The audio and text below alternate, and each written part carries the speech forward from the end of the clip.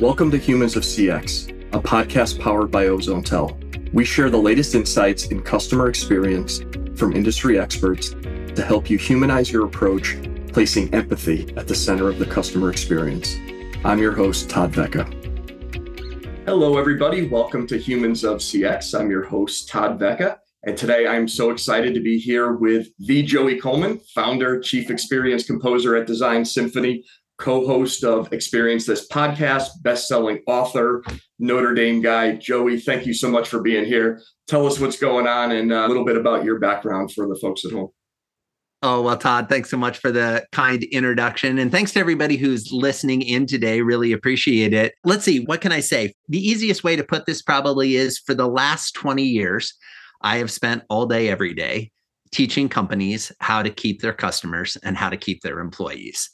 And that shows up in books, that shows up in presentations, in keynotes, in workshops, and consulting engagements. And what we found is that most companies spend a lot of time trying to figure out how to get a customer, right? They do great marketing, they do great sales. And I'm not anti-marketing and sales. What I'm against is thinking that your job ends then. And I know we've got a lot of customer experience and customer service professionals listening in, and you all get this.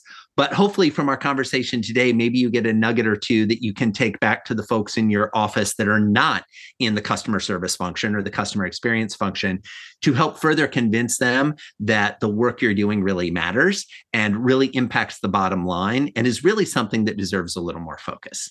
Yeah, absolutely. Absolutely love that. And how do you define the difference between customer service and the customer experience? Well, I think a lot of folks use those two phrases interchangeably, which I totally understand. I see them as being pretty distinct, though. I see customer service as being that assistance and advice that we provide to the people who use or buy our products or services. So it's taking care of folks often when something goes wrong or when they have a problem or they have an issue. Whereas customer experience is how our customers perceive all of their interactions with us. Right? So it's a little bit more of a proactive approach as opposed to a reactive approach. It's what are we doing to design the type of remarkable interactions they're going to keep our customers coming back for more.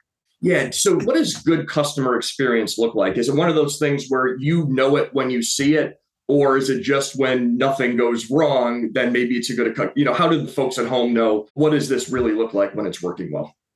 Yeah, no, I appreciate that, Todd. And it's funny. I'm a recovering attorney, so forgive me, everyone. Don't hold that against me. The first step's admitting you have a problem, right? So I've seen the error of my ways and followed the subsequent steps to no longer be an attorney, a practicing lawyer anyway.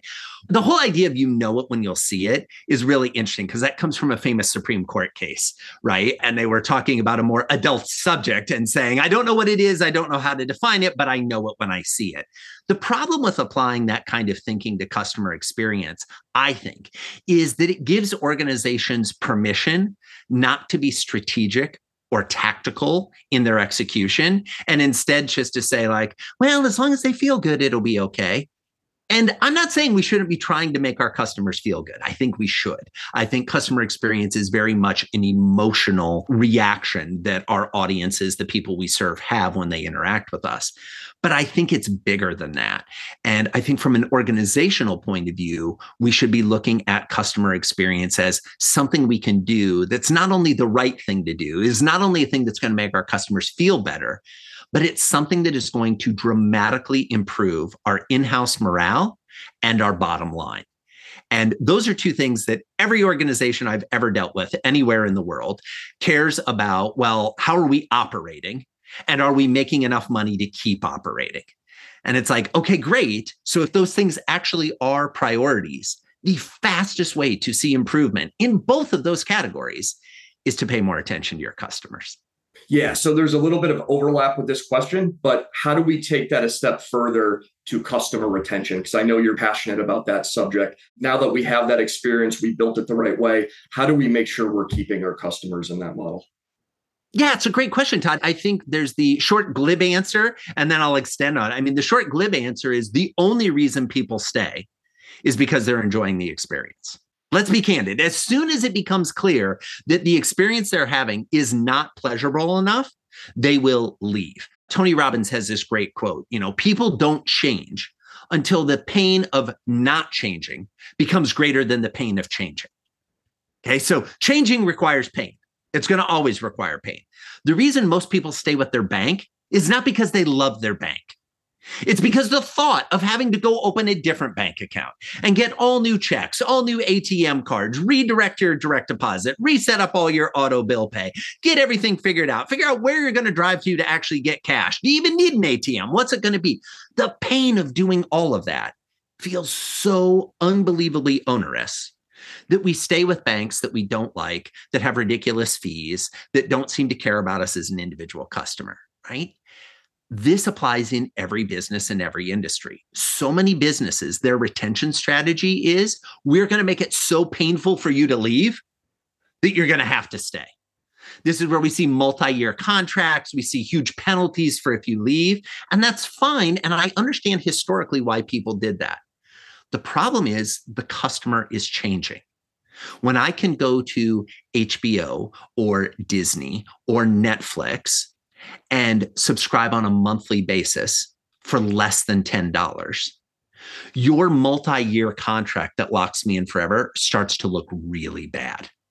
And even if you're in a B2B environment, because I know some of our B2B friends are listening going, Joey, that's unfair. We're B2B. We're different. Folks, it's H to H. It's human to human. All of the people you are doing business with as a B2B are actually consumers in the real world as well. They have those subscriptions to Netflix or Hulu or whatever it may be. And I'm just picking the entertainment subscriptions because stop and think how that has changed the expectation in the customer's mind about what paying something should feel like. We don't talk about annual subscription rates anymore. We talk about, well, how much will it cost me this month? Your customers are the same way. And if you're still thinking in this multi-year, long-term draconian contract approach, or we're going to make you fill out so much paperwork that by the time you're done, you're just going to have to stay with us because you don't want to fill out that paperwork again. Insurance companies, doctors, lawyers, accountants, I'm looking at you, friends. That is not a sustainable business model in 2022 and beyond. I understand how you got here. I'm not judging how you got here. I'm just asking you, have you looked in the mirror and said, is this the thing that we think is going to take us the next 10 years, 20 years, 30 years? My gut instinct is if you have an honest assessment, the answer would be no. Yeah, and you triggered something personal with me because I still have cable TV, and I'll be quite honest with you, I don't want to call them. I feel like I've tried it before, and then there's some either like literally you can't yet, or they try to hook me with something. Oh, have you seen the new Game of Thrones? Or it's painful. Right. So I make excuses to not call them. And then I'm still paying a lot of money for TV that I don't watch. It's a great example. Let's take it to the employee retention side now, because there's this new trend, whether it's a buzzword or very real or somewhere in between, of the silent quitting or the quiet quitting, right? We've come out of the Great Resignation, and now we just have folks that are just going to show up and take the paycheck because they work at home and nobody sees them. But that's really bad. And talk to us about that a little bit and how we can maybe prevent that. Yeah, well, Todd, this is a topic that is near and dear to my heart, mostly because less than 24 hours ago, I submitted the manuscript for my next book, which comes out next year, and it's called Never Lose an Employee Again. And it's all about what can you do to increase employee engagement and employee loyalty and employee retention.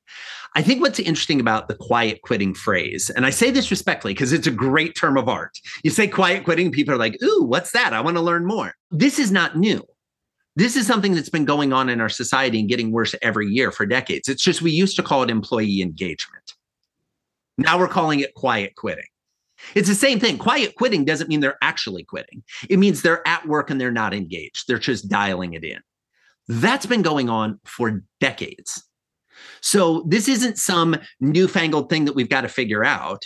It's something that's been a problem for a long time that, by the way, we've got to figure out. We need to think more strategically about the experiences we're creating for our employees. Now, I understand and appreciate being a business owner and trying to figure out, well, how do I create a more engaging environment for my employees? How do I keep my employees here long term? How do we continue to grow and develop and work with them? I get that it's challenging. But friends, if it wasn't challenging, everyone would do it. You would have even more competitors than you already have. And you wouldn't have the joy of being the business owner or the entrepreneur or the leader of the department or the division that you're working on. in the same way that we posit that everyone is part of customer experience. And I think everybody listening who's, a CX professional is going to agree with that. I would posit that everyone in your organization is part of employee experience as well. There's two reasons why people quit their jobs. Number one, they don't see a vision for themselves going forward with that organization.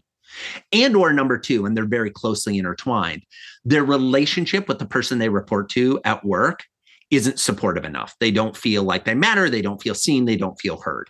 When those two things combine, you don't like where you're at, you don't like who you work for, and you don't see a vision for yourself in the future, you're going to quiet quit until you find a job where you can go actually quit. And then you're going to go work for someone else who makes you feel seen, makes you feel heard, makes you feel appreciated. And so many business owners are like, oh, I just don't want to pay them more. We've got to pay them more. Most recent research on this just came out about a month ago. They interviewed 230,000 people who quit. Okay, 230,000 people. I don't know, Todd, how much you pay attention to like statistical relevancy of surveys. Normally in the customer experience or the employee experience space, they're like, we interviewed 1,022 people, or we interviewed 500 customers that said, no, this is 230,000 people. And they asked them, why did you quit? Okay, why did you leave? Most business owners think, oh, it's because they wanted more money. Do you know where more money fell in? What percentage actually said that? 9%. 9%. Now, I'm not saying you shouldn't pay attention to that 9%, but I'm more interested in what's happening with the 91% who quit for a reason other than compensation. Number one on that list, 23% of all people who quit, career advancement. They didn't see an obvious path forward for them. And so I think as business leaders, the opportunity we have, and this applies to not just the head of HR or the CEO, this applies to the person that's running the call center. This applies to the person who's leading the team of customer service experts. Are you talking with your team regularly about what their goals are? You're talking to them plenty about the organizational goals. Okay, you have a meeting every Monday, kick it off. What are our rocks for the quarter? What are the little things we're working on? What are our strategic plans? That's great, and that's important. But are you having conversations with them where you say, you've been with this company for 18 months. 18 months from now, where do you want to be? Do you want to be in the same role? Do you want to be in a different role? Are you hoping to make more money? Are you hoping to have a promotion? Are you hoping to have more responsibility? Give me an idea of what your vision is.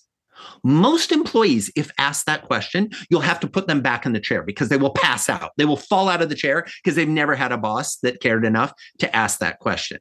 And where it gets really interesting is when you say, great, now that I know what your goals are, let's work together to help you achieve those goals. Let's figure out how we can do that. Let's look at budgets. Let's look at career pathing. Let's look at some skills you might need to develop to be able to be in a position where I can give you that promotion, or we can give you that raise, or we can give you more responsibility. Suddenly we're in a conversation where our employees feel like their leaders have their best interest in mind. These are not difficult things to do. They require some time. They require some effort. But if you do them, the return on that investment is astronomical. Yeah, so I really love this topic. This is one of my passions. And I've had this conversation a lot with folks in, let's say, my parents' generation and even my generation versus the younger generation. And I think there's been a paradigm shift where, we kind of grew up that, working 9 to 5, it was acceptable to hate your job, right? It's just part of life. You go, you do that grind. Yeah. My father worked in a factory. He probably hated almost every minute of his life and his career, but that's just what you did. He didn't quit. He stayed with it. Well, the younger generation, first time they have a bad week or a bad day, I have 1 million recruiters hitting me on LinkedIn. I'll just go somewhere else. So, what you said is very passionate subject, and how that kind of trickles down to unhappy employees lead to unhappy customers is just, it's just astronomical. So absolutely. The connection between those two has been proven time and time again by research in every industry. Unhappy employees leads to unhappy customers, which means more customers leave, which means you have less revenue, which means you need to cut back on the number of employees you have, which means you have to ask more of the employees who stay, which makes them more unhappy to be at work. That is just a vicious cycle that feeds on itself. I think what's really interesting when we think about this is And I say this respectfully because I don't think this is what you were saying, Todd, but lots of times I find myself in these conversations where people are like, oh, these millennials, these young people, they just expect so much different. Folks, they're holding up a mirror. They're holding up a mirror to all of us who are not millennials, saying, have you actually sat down and evaluated your life choices? Have you actually looked at this idea that you are going to spend the majority of your day somewhere that you hate? The majority of your day somewhere working for an organization you don't believe in. The majority of your day chasing a paycheck that is the fulfillment. I'm sorry, friends, you never met anyone north of 70 who basically said, whoa, so glad I just worked for the money. Like that doesn't exist. We don't have that in our own context. And where I think we are at a pivotal time in human history, Todd, and this is the first time in human history that this has been possible, and it's been brought on and accelerated dramatically by the pandemic in the last 2 years. And that is this. For the first time in human history, you don't need to work for an employer who's within 25 miles of your house. With your dad's generation, with my dad's generation, all due respect, they couldn't work for a company that was 5 states away. They couldn't work for a company that was in another country. Now, granted, there were a small group of people that did that, maybe traveling salespeople, or if you had a job that was super specific that they were willing to deal with the fact that you could fly in and fly out or do something like that, it was acceptable, or you were running an outpost of a larger organization. But it is now the case that pretty much anyone in your organization can work from home. And pretty much that home can be anywhere that has an internet connection. That is the criteria to be able to work now. And I think so many employers have realized this in the last 2 years, but more importantly, the employees have realized this. And the fact that the employees have realized this has the employee saying, why am I going to go to work in a job that I hate, that requires me to be in the office, that is down the street, when I can get paid more, do currency arbitrage, because I can get paid by a bigger company, but still live in this small town, or better yet, move to a small town or move to a part of country where the cost of living is less, do currency arbitrage, keep better hours, right? Because I'm going to be working virtually, so I don't have a commute anymore. Why wouldn't I do that? If your top talent lives within 30 miles of your headquarters, I'd encourage you to reevaluate your choices. Because I promise you, there are more talented people who live more than 30 miles away that if you were willing to let them work remotely, would be happy to come work for your organization. Something to think about. Yeah, absolutely. I want to make sure we have time to talk about your book because this is really cool stuff and we're going to put all the links in the show notes and so forth. But tell us why the first 100 days is so crucial. You know, Todd, the first 100 days are so crucial because all the research shows that regardless of industry, small, medium, or large business, online or offline, domestic or international, you sell a product, you sell a service. Somewhere between 20 and 70% of your new customers will decide to stop doing business with you before the 100-day anniversary. Let that number sink in. 20 to 70% will leave, will quit you in the first 100 days. The research also shows that if on day 101, that customer is thrilled, they're ecstatic, they feel really positive about the relationship, the typical customer will stay for 3 years. Now, I don't know about you, Todd. The listeners were maybe told there would be no math. So let me break this down. This is real simple. You sprint hard and you lay a foundation in the first 3 months, the first 100 days, and you get to ride the wave, the crest of that investment of time, effort, to lead to more revenues, more referrals, more opportunity over the next 3 years. The math on this is just too easy. What is staggering to me and what was shocking to me when I first did the research and found that this applied again across all industries was not that 20 to 70% leave. It's that the typical business has no idea what their percentage is, and they have no idea how quickly these folks are leaving. As quickly as your organization is bringing them in the front door, 20 to 70% are running out the back door.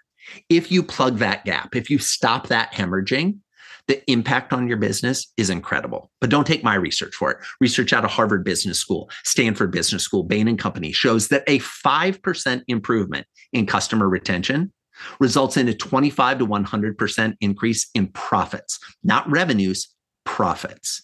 Why? Because each additional dollar you get from a customer is more valuable than the first dollar.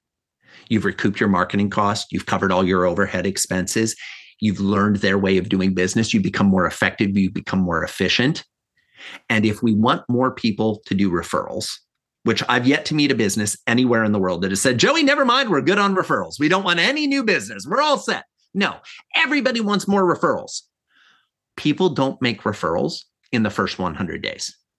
They make referrals after the first 100 days.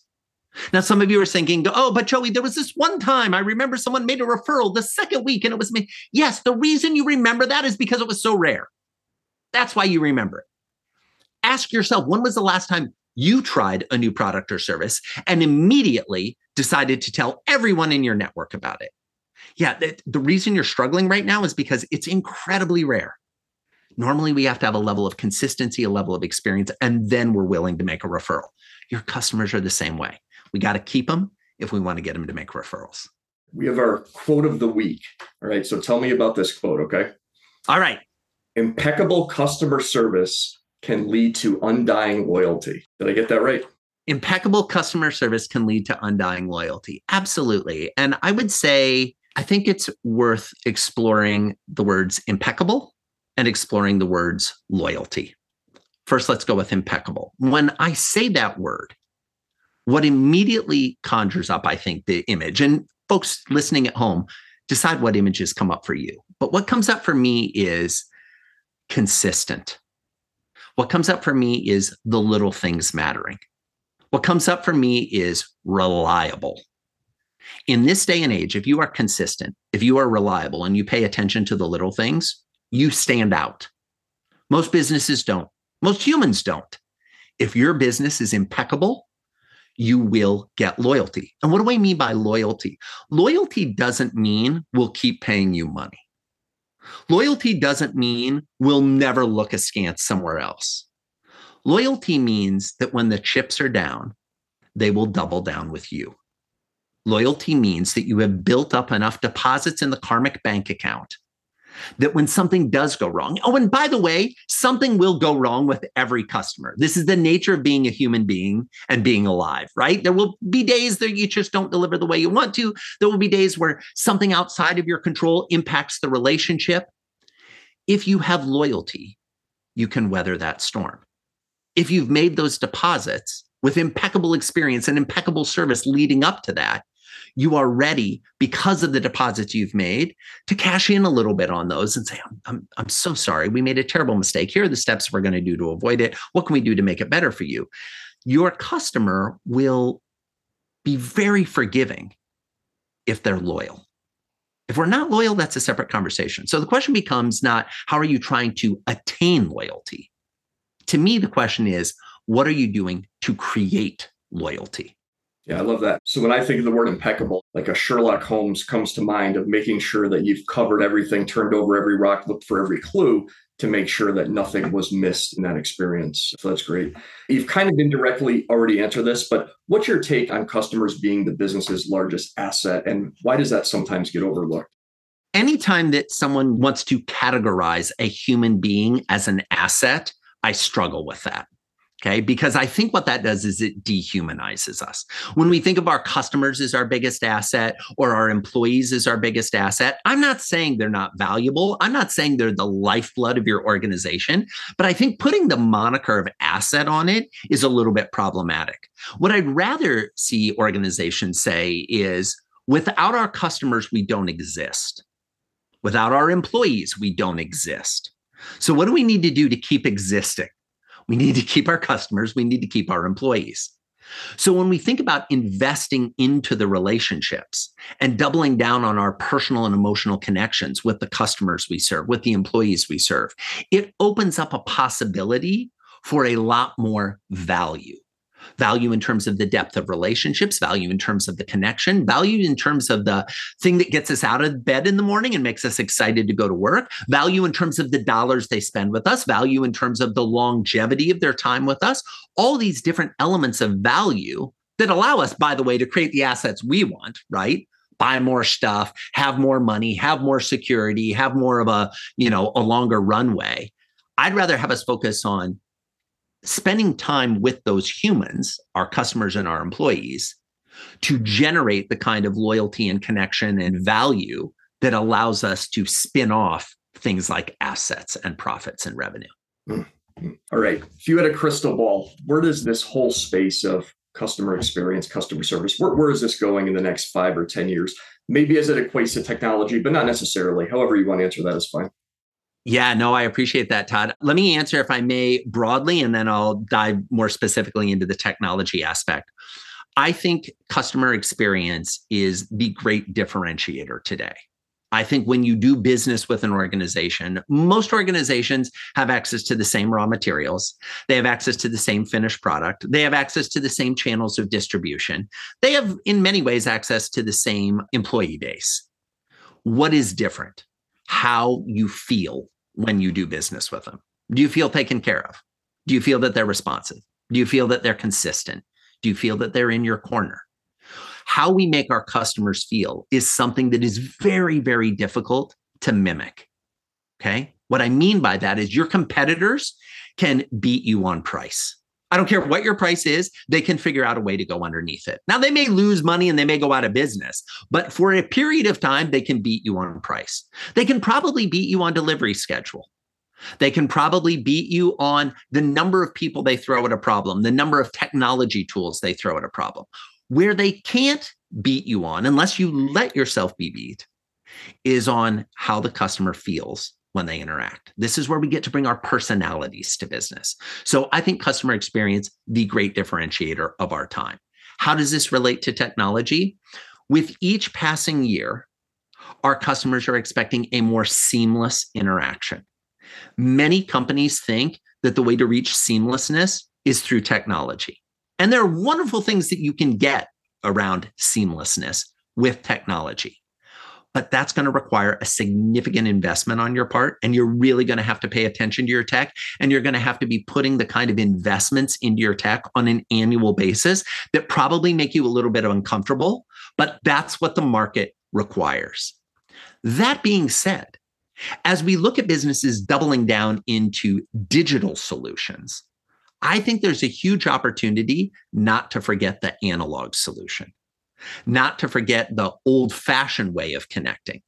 I'm not saying to the exclusion of the digital or the technology solution, but what I am saying is which is going to be more meaningful? An email from a business saying, Todd, thanks so much for your business. We appreciate you being a loyal customer. Keep paying your cable bill. Or a handwritten note from the CEO of the company that says, hey, Todd, we know you've been with us for 4 years. We know we don't always get things right, but we appreciate you always giving us a chance. We love having you as a customer. And here is my personal email address. If you need anything, you can message me. And what I promise is I will be back to you within 24 hours. Now, I got to imagine, Todd, that would blow your hair back. That would blow your mind if you got that kind of a mess. That'd be very powerful. That is an analog solution in a digital era. Something to think about. What advice would you give to your 18-year-old self? Oh, I'm going to be 50 here in a couple months. And so when I look back on 18, that's a good 32 years. So at this point, I will have lived an additional twice as long, right? At 18, where I am today, that's 2 more 18s stacked on top of each other. I think the advice that I would give my 18-year-old self is twofold. Number one, be adaptable. At 18, we often think, especially the males in the society, that we have all the answers. I promise you, you don't. What you do have is the ability to continue evolving, and that evolution gets harder as we get older. The idea of trying new things, the idea of exploring new thoughts, new beliefs, new attitudes, new ideas becomes more challenging the older we get because we become more sedentary and more fixed in our ways. I would tell that 18-year-old to bring that enthusiasm and that zest and that curiosity for life at 18, at 28, 38, 48, 58, 68, 78, 88, 98. Keep bringing that to the table, and I think it will serve you well. The second thing I would tell my 18-year-old self is, I know you want it all now. And I know you want the answer now, and you want the solution now, and you want to live the lifestyle now. If it's worth it, it's worth investing in it over time. It will happen, but it's not going to happen as quickly as you want. Or if it does happen as quickly as you want, you really want to guard against that. Quick story. Years ago, I had the chance to watch what I think is one of the most incredible musicians in terms of talent of our time, John Mayer. Okay. John Mayer, absolutely fabulous guitar player, musician, singer, all of the above. And John Mayer, and you can go on and Google this, right? Find it on YouTube. John Mayer won a Grammy Award very early on in his career. And his speech was quite powerful. And I was watching the Grammys live when I saw his speech. And I remember turning to the people with me at that time and saying, this is someone that's going to make it in the industry. We have lots of folks that flame out really early on, right? Huge success, whether that's athletes, musicians, celebrities, fill in the blanks. They have a lot of success early on and they flame out. John Mayer in his acceptance speech, and I'm paraphrasing, said something to the effect of, this came fast. This came too early. I promise you that I will continue working to earn this.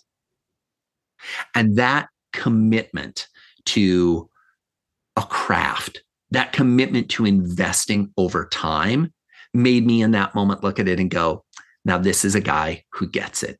This is a human who understands that this isn't about the short-term victory. This is about running the marathon. This is about getting to the ultimate finish line, which is, have I made a difference? Have I contributed? Have I provided value? Have I had some things that I loved? Have I experienced some highs? Have I experienced some lows? Those things come with time. So I would want my 18-year-old self to just give it time.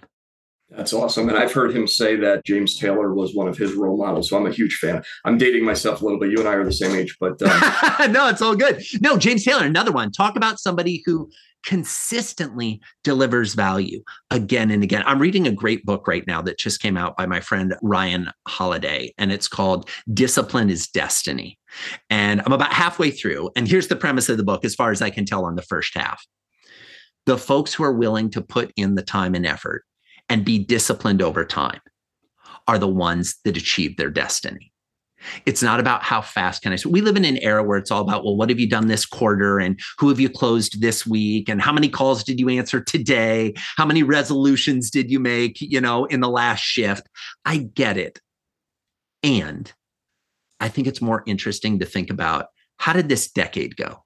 People grossly overestimate what they can do in a year and underestimate what they can do in a decade. Think about your life in decades. Think about what you're trying to accomplish professionally or personally in decades. And I promise you, the conversation starts to shift, and it starts to shift dramatically. I think we have enough driving in our lives today to get us to focus on this week, this month, this quarter, even this year. What we don't have enough in our life today, at least in my personal opinion, is, what's your goal for the decade? Are we moving towards that? Because when that becomes our time horizon, a bad week feels a lot more acceptable. A bad month feels like, heck, a bad year is acceptable if our goal is 10 years, right? If our goal is 10 years, a bad year is 10% of the total impact. We can do a lot more with the other 90%. Are we giving ourselves the time to do it? All right. So we usually wrap the show with, the guest gets to be the driver of the CX party bus. All right. So you're driving the bus. The question is, who are a few people that you want to go pick up to be on this CX party bus? It could be whoever you want, people you just want to hang out with, past, present, future. Gotcha. So to make sure I understand, these are folks that I think would contribute a lot to the customer experience conversation. And or just be great partiers. Yes. Oh, geez. I mean, if it's great partiers, dude, how about John Mayer and James Taylor, who we mentioned earlier in the conversation? Like, those would be great folks to have on the bus just to provide glorious entertainment. And I think would be wonderful to have a conversation with. A couple of CX folks that I think are really interesting to have in that conversation. My good friend, Jesse Cole, who's the owner of the Savannah Bananas. If you have spent any time on TikTok or Instagram in the last year, you've probably seen little video clips of the Savannah Bananas playing baseball. They are incredible. I've had the chance to go to 2 games.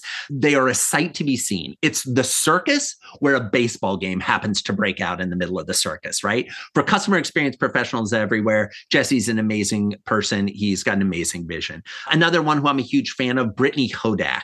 She is an absolute world-class thinker about superfans and how do you create superfans. Every time she talks, I learn something new. She is brilliant. Then you've got the OGs of customer experience, right? The Scott McCains, the Shep Hykens of the world, who have just been at this game for decades. They have forgotten more things than most CX professionals will ever learn. Those are folks I would want to have on the bus. My good partner, co-host of my podcast, Experience This, Dan Gingiss. Dan is a brilliant guy when it comes to the digital experience. So as much as I might skew a little towards the analog experience, Dan ran digital experience and digital customer experience for a couple of small brands you might have heard of. Discover, as in the credit card, Humana, as in the healthcare company. Oh, and this little one, they're called McDonald's. You might have heard of them, McDonald's, right? So his understanding of the digital experience is absolutely incredible. Those are some folks that I would love to have on the bus. And if I got the chance, because I just spent some time hanging out with a bunch of them, let's throw in a bunch of performers from Cirque du Soleil. Because Cirque du Soleil, I think, is one of the most entertaining experiences that you can have on the planet right now for less than $100, $150 to go and see a show that will blow your mind as to what is possible on stage in terms of how it makes someone feel, the emotions they can conjure up, the experience they can give you. So I'd throw a bunch of Cirque du Soleil performers on the bus as well and just see what happened. That is awesome. I always love hearing the answers. And I actually just talked to Shep last week, so I love that. Oh, I love it. Perfect. One of him being the OG guys in this space is awesome. Well, let's just wrap up with Joey. Tell us what you have going on. I know you mentioned, script for the next book. Tell us what's going on with you. We'll end with gratuitous plug. And then, again, thank you so much for being here, Joey. Oh, you're very kind, Todd. I appreciate that. Well, let's do gratuitous plug that also is hopefully something that is huge value for the listeners. I think customer experience is hugely valuable and important. And when I started to look at employee experience, because I see them as two sides of the same coin. You improve the customer experience, you improve the employee experience. If the employee experience is going down, the customer experience is going down, right? They rise or fall together. I am beyond excited for this next book because I think we have opportunities to create better lives for the planet when we focus on making organizations that take care of their employees. And I don't mean take care of your employees means you got to pay them more, although you got to pay them a living wage. And we have to have a conversation about what living wage means, okay? For most folks that throw around the phrase living wage, leaders, they need to be thinking of a bigger number. Okay, they're usually using that as but you can live on this. Great, CEO. You go live on that customer service call center, contact center rep salary for a month, and then come back to me and tell me if that's a living wage. Let's have that conversation. But I think where hopefully I can continue to provide some value is, folks, if you go and you decide to pick up a copy of Never Lose an Employee Again, there's all kinds of ways to message me. If you buy it, and the book's not out yet, the book's coming out next summer. If you buy it now, send me a message, Joey C, Joey, the letter C, Joey C at joeycoleman.com. Let me know you purchased the book. I've got bonuses that are going to start coming out for the launch. And if you're one of the folks who replies sooner rather than later, we'll get you some bonuses right now. I think we can change the dial on the employee experience, which is going to change the dial on the customer experience, which means all boats rise together. And we hopefully have better experiences for everyone as employees, as customers, as consumers, and just as human beings living on this planet. Joey, that's awesome. We got to leave it there. We got to pay the sponsors and all that good stuff, I'm sure you know. But thank you so much for being here. This was really a great show. I'm sure our audience is going to love it and love to meet you in person someday. I'll get an autographed copy of that book. And thank you again. Have a great day. Thanks, Todd. And thanks to everybody who is listening. Hope you enjoyed the conversation between Todd and I as much as I enjoyed the conversation with you, Todd. Thank you for listening to Humans of CX, a podcast brought to you by OzoneTel. If you enjoyed today's show, visit ozonetel.com to learn more about how our robust omni-channel communications platform makes it the industry leader within the customer experience space. You can find Humans of CX on Apple, Spotify, and Google Podcasts, as well as other platforms that are featuring podcasts.